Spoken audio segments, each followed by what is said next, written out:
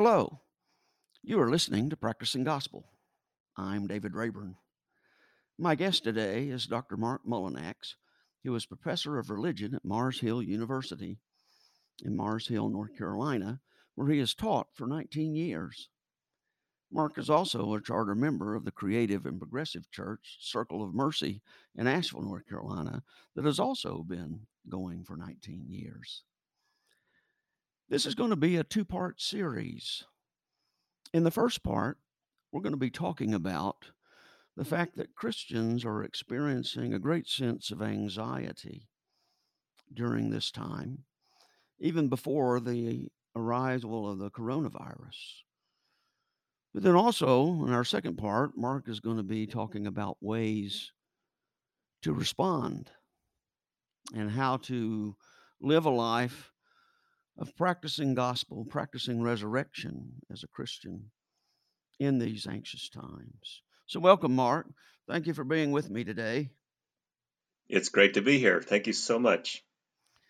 For some time now, Christians across the theological and political spectrum have been developing a great sense of anxiety. And for those of us on the Christian left, that anxiety has found a unique and more profound expression in the election of President Trump. And so we're wanting to talk about that both today and in our next episode. So, Mark, why don't you begin by talking about, in your mind, what you see as the reasons for the anxiety that Christians are experiencing? Oh, thank you. It's a great question. It goes deep into our culture. Goes deep into how we think of ourselves. And where I'd like to go is the word worldview.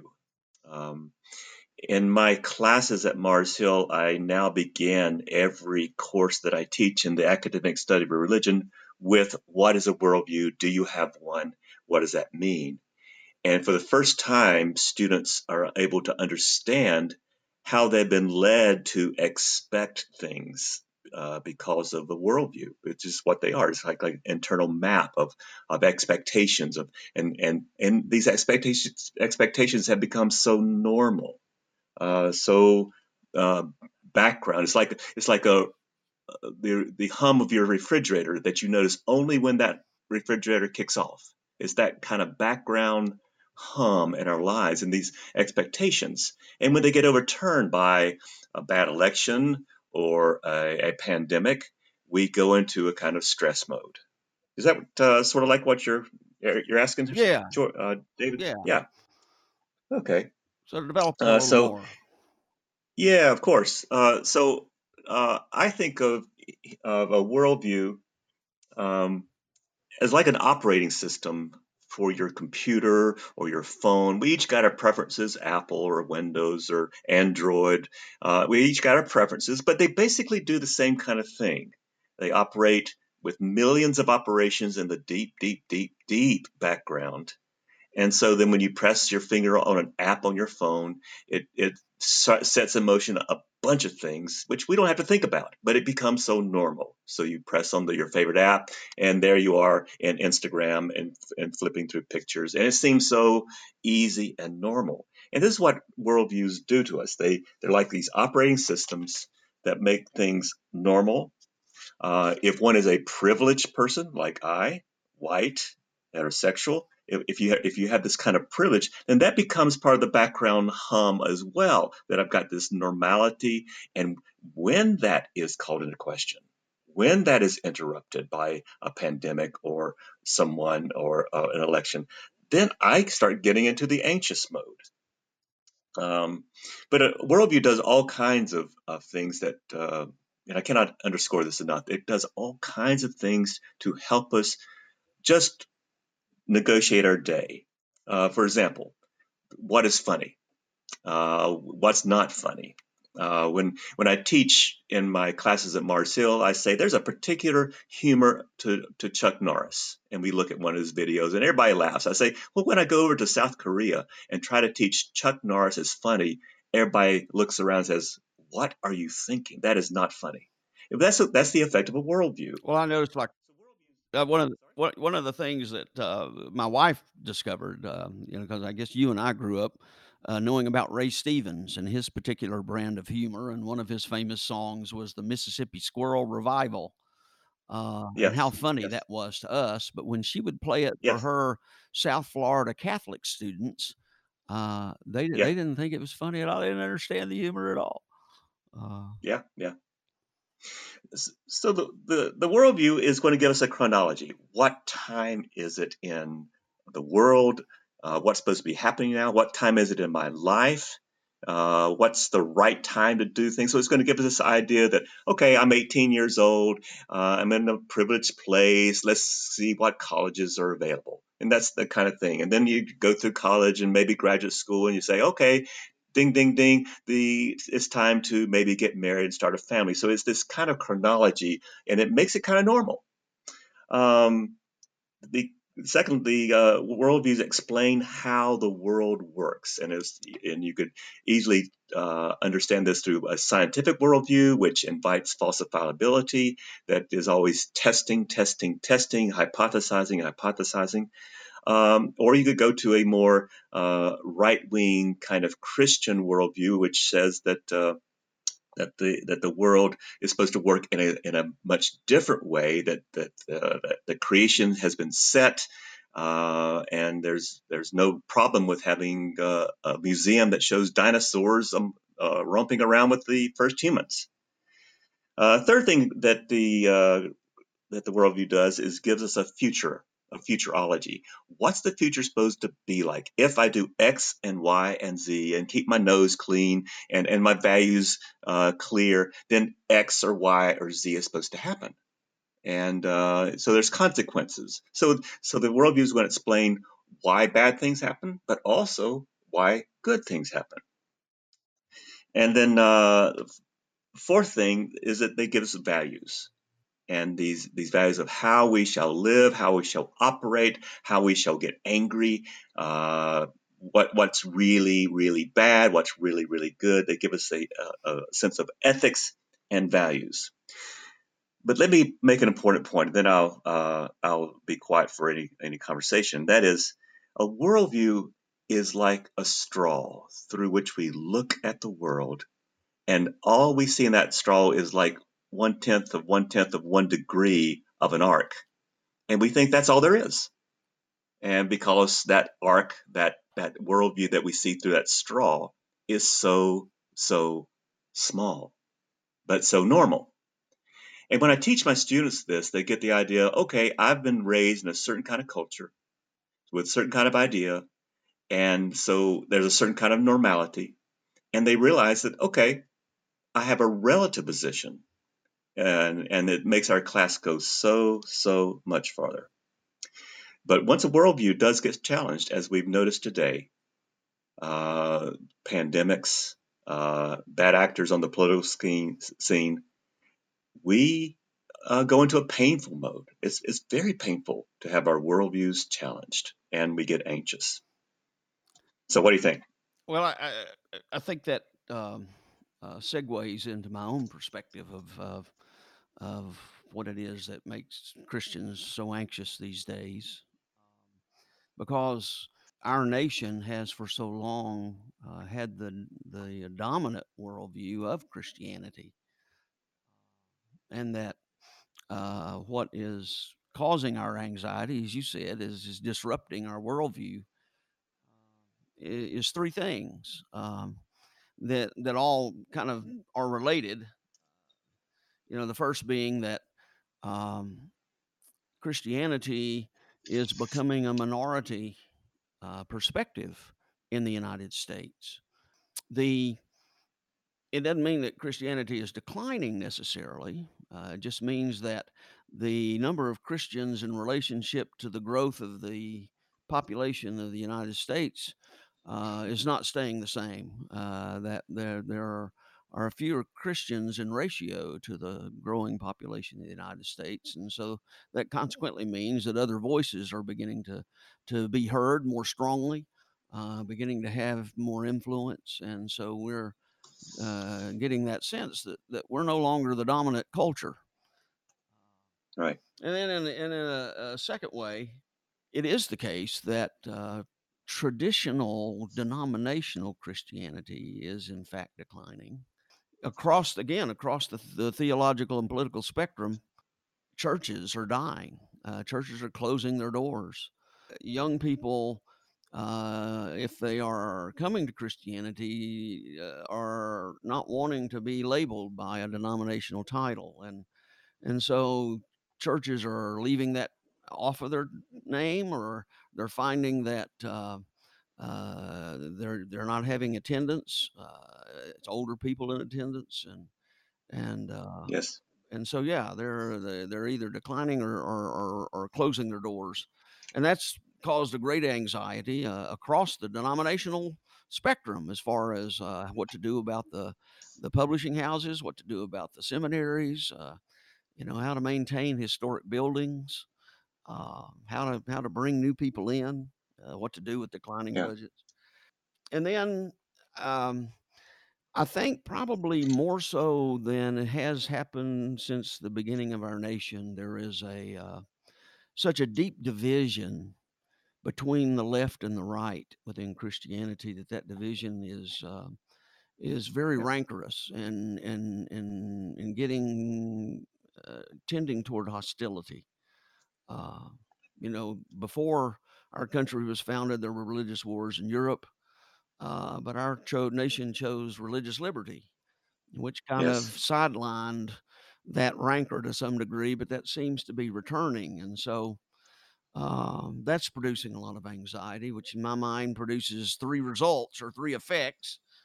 Yeah. Um, we're feeling a sense of fear, especially Yeah. those of us on the Christian left. We're hearing some very hostile voices coming out of especially alt right. We're feeling a sense of loss of meaning, wondering about the Yeah. relevance of our experience, um, and whether or not our vision of being church is still viable. And then we're Hmm. also feeling a sense of loneliness, Yeah. that we're smaller, fewer, further between, wondering whether or not there are people out there that share our views and experience. And so that's leading them to come to us asking three questions, or they're seeking answers. Yeah. They're seeking hope about is there hope for who we are and what we're wanting to be, and seeking community. Yeah. Uh, so that's kind of my take on it. Yeah. Uh, Yeah. so how do we, Yeah. in your Yes. mind, explore that? Um, yeah. These and I try to go back into the analysis of what you just said, and I think that the analysis, if we pull the curtains back, Wizard of Oz style, that the worldview is going to kind of pre-select for us what it is that we are to expect or see or notice or hear or even think, and the ways we get our truth or our information.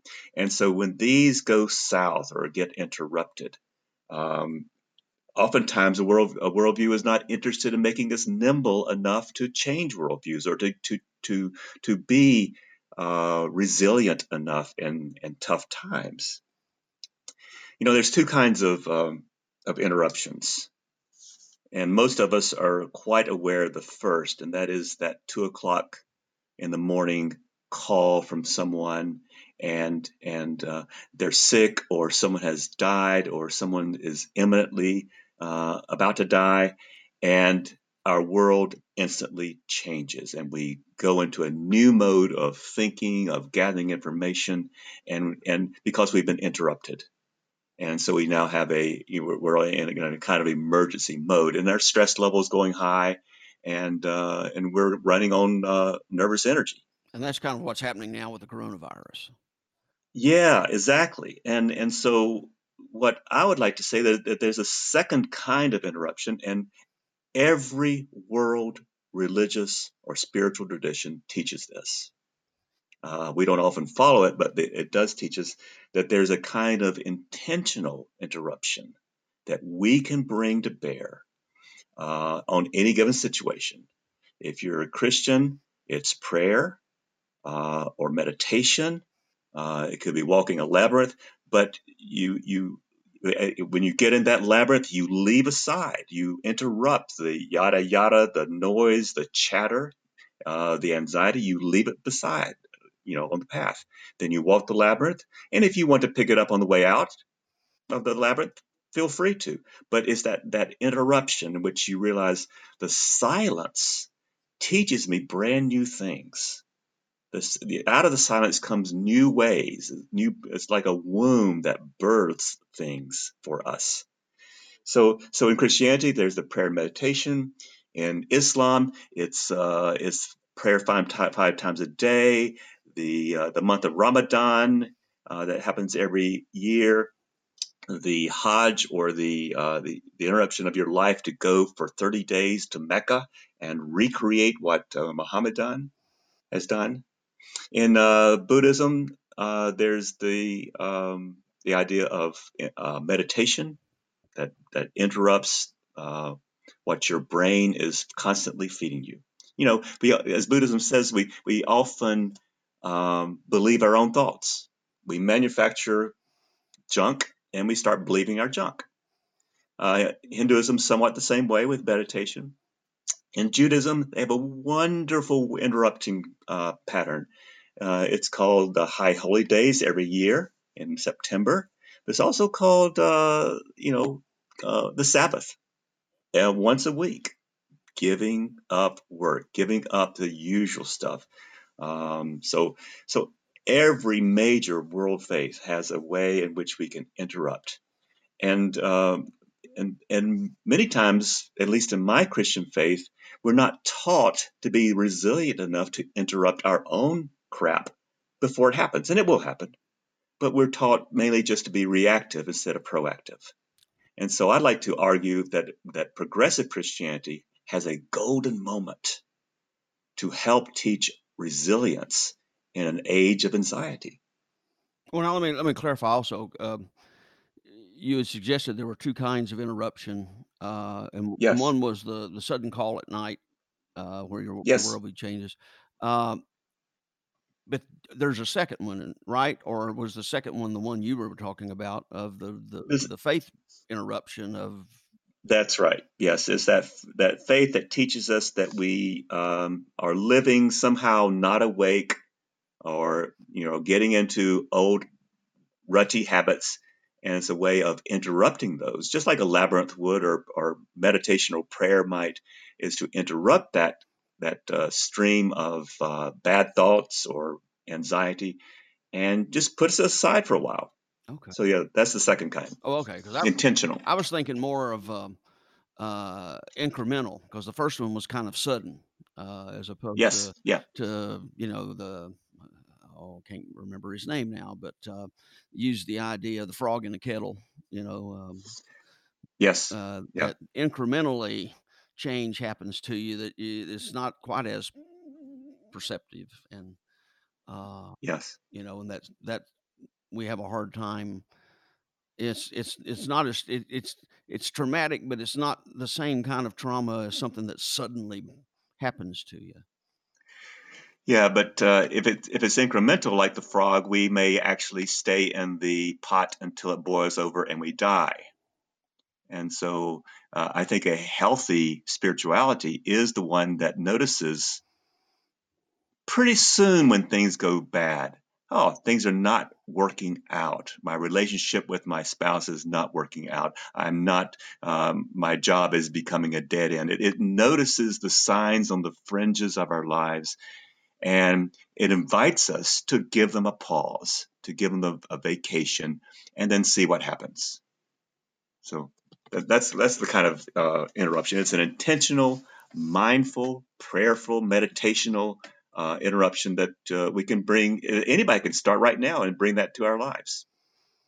Well, that's a great insight, and so that kind of sets us up then for our second conversation, in Okay. which you're going to bring to us some of your own insights, suggestions that you have for ways of us practicing being Yeah. faithful, practicing our gospel that we believe in, practicing the resurrection that we believe Yeah. in. So, I hope then that you will stay tuned or tune back in to our second part when Mark kind of draws upon the experiences of his own church and kind of gives suggestions that he will be in conversation with his own church about as far as ways that we can confront these times, serve as, like you say, our own interruption, an intentional interruption to what's happening to us. So thank you for being with me, Mark, and look forward to continuing our conversation. Thank you very much. I look forward to part 2. Thank you so much. You've been listening to Practicing Gospel. I'm David Rayburn. The music for this episode comes from a clip of a song called Father, Let Your Kingdom Come that is on the Porter's Gate Worship Project Work Songs album and used by permission by the Porter's Gate Work Project. You can purchase the album and learn more about the Worship Project by going to the website, theportersgate.com. This show has as its purpose enabling you to hear the voices of the Christian left and about the issues and concerns that are of interest to the Christian left. Practicing Gospel, Inc. is a nonprofit organization. If you like what you've heard, go to my website at practicing-gospel.blubry.net to subscribe and hopefully to donate. Your participation will help me continue this effort. Thank you for listening and for your support. Blessings. May the words from my mouth speak your peace. May the words from my mouth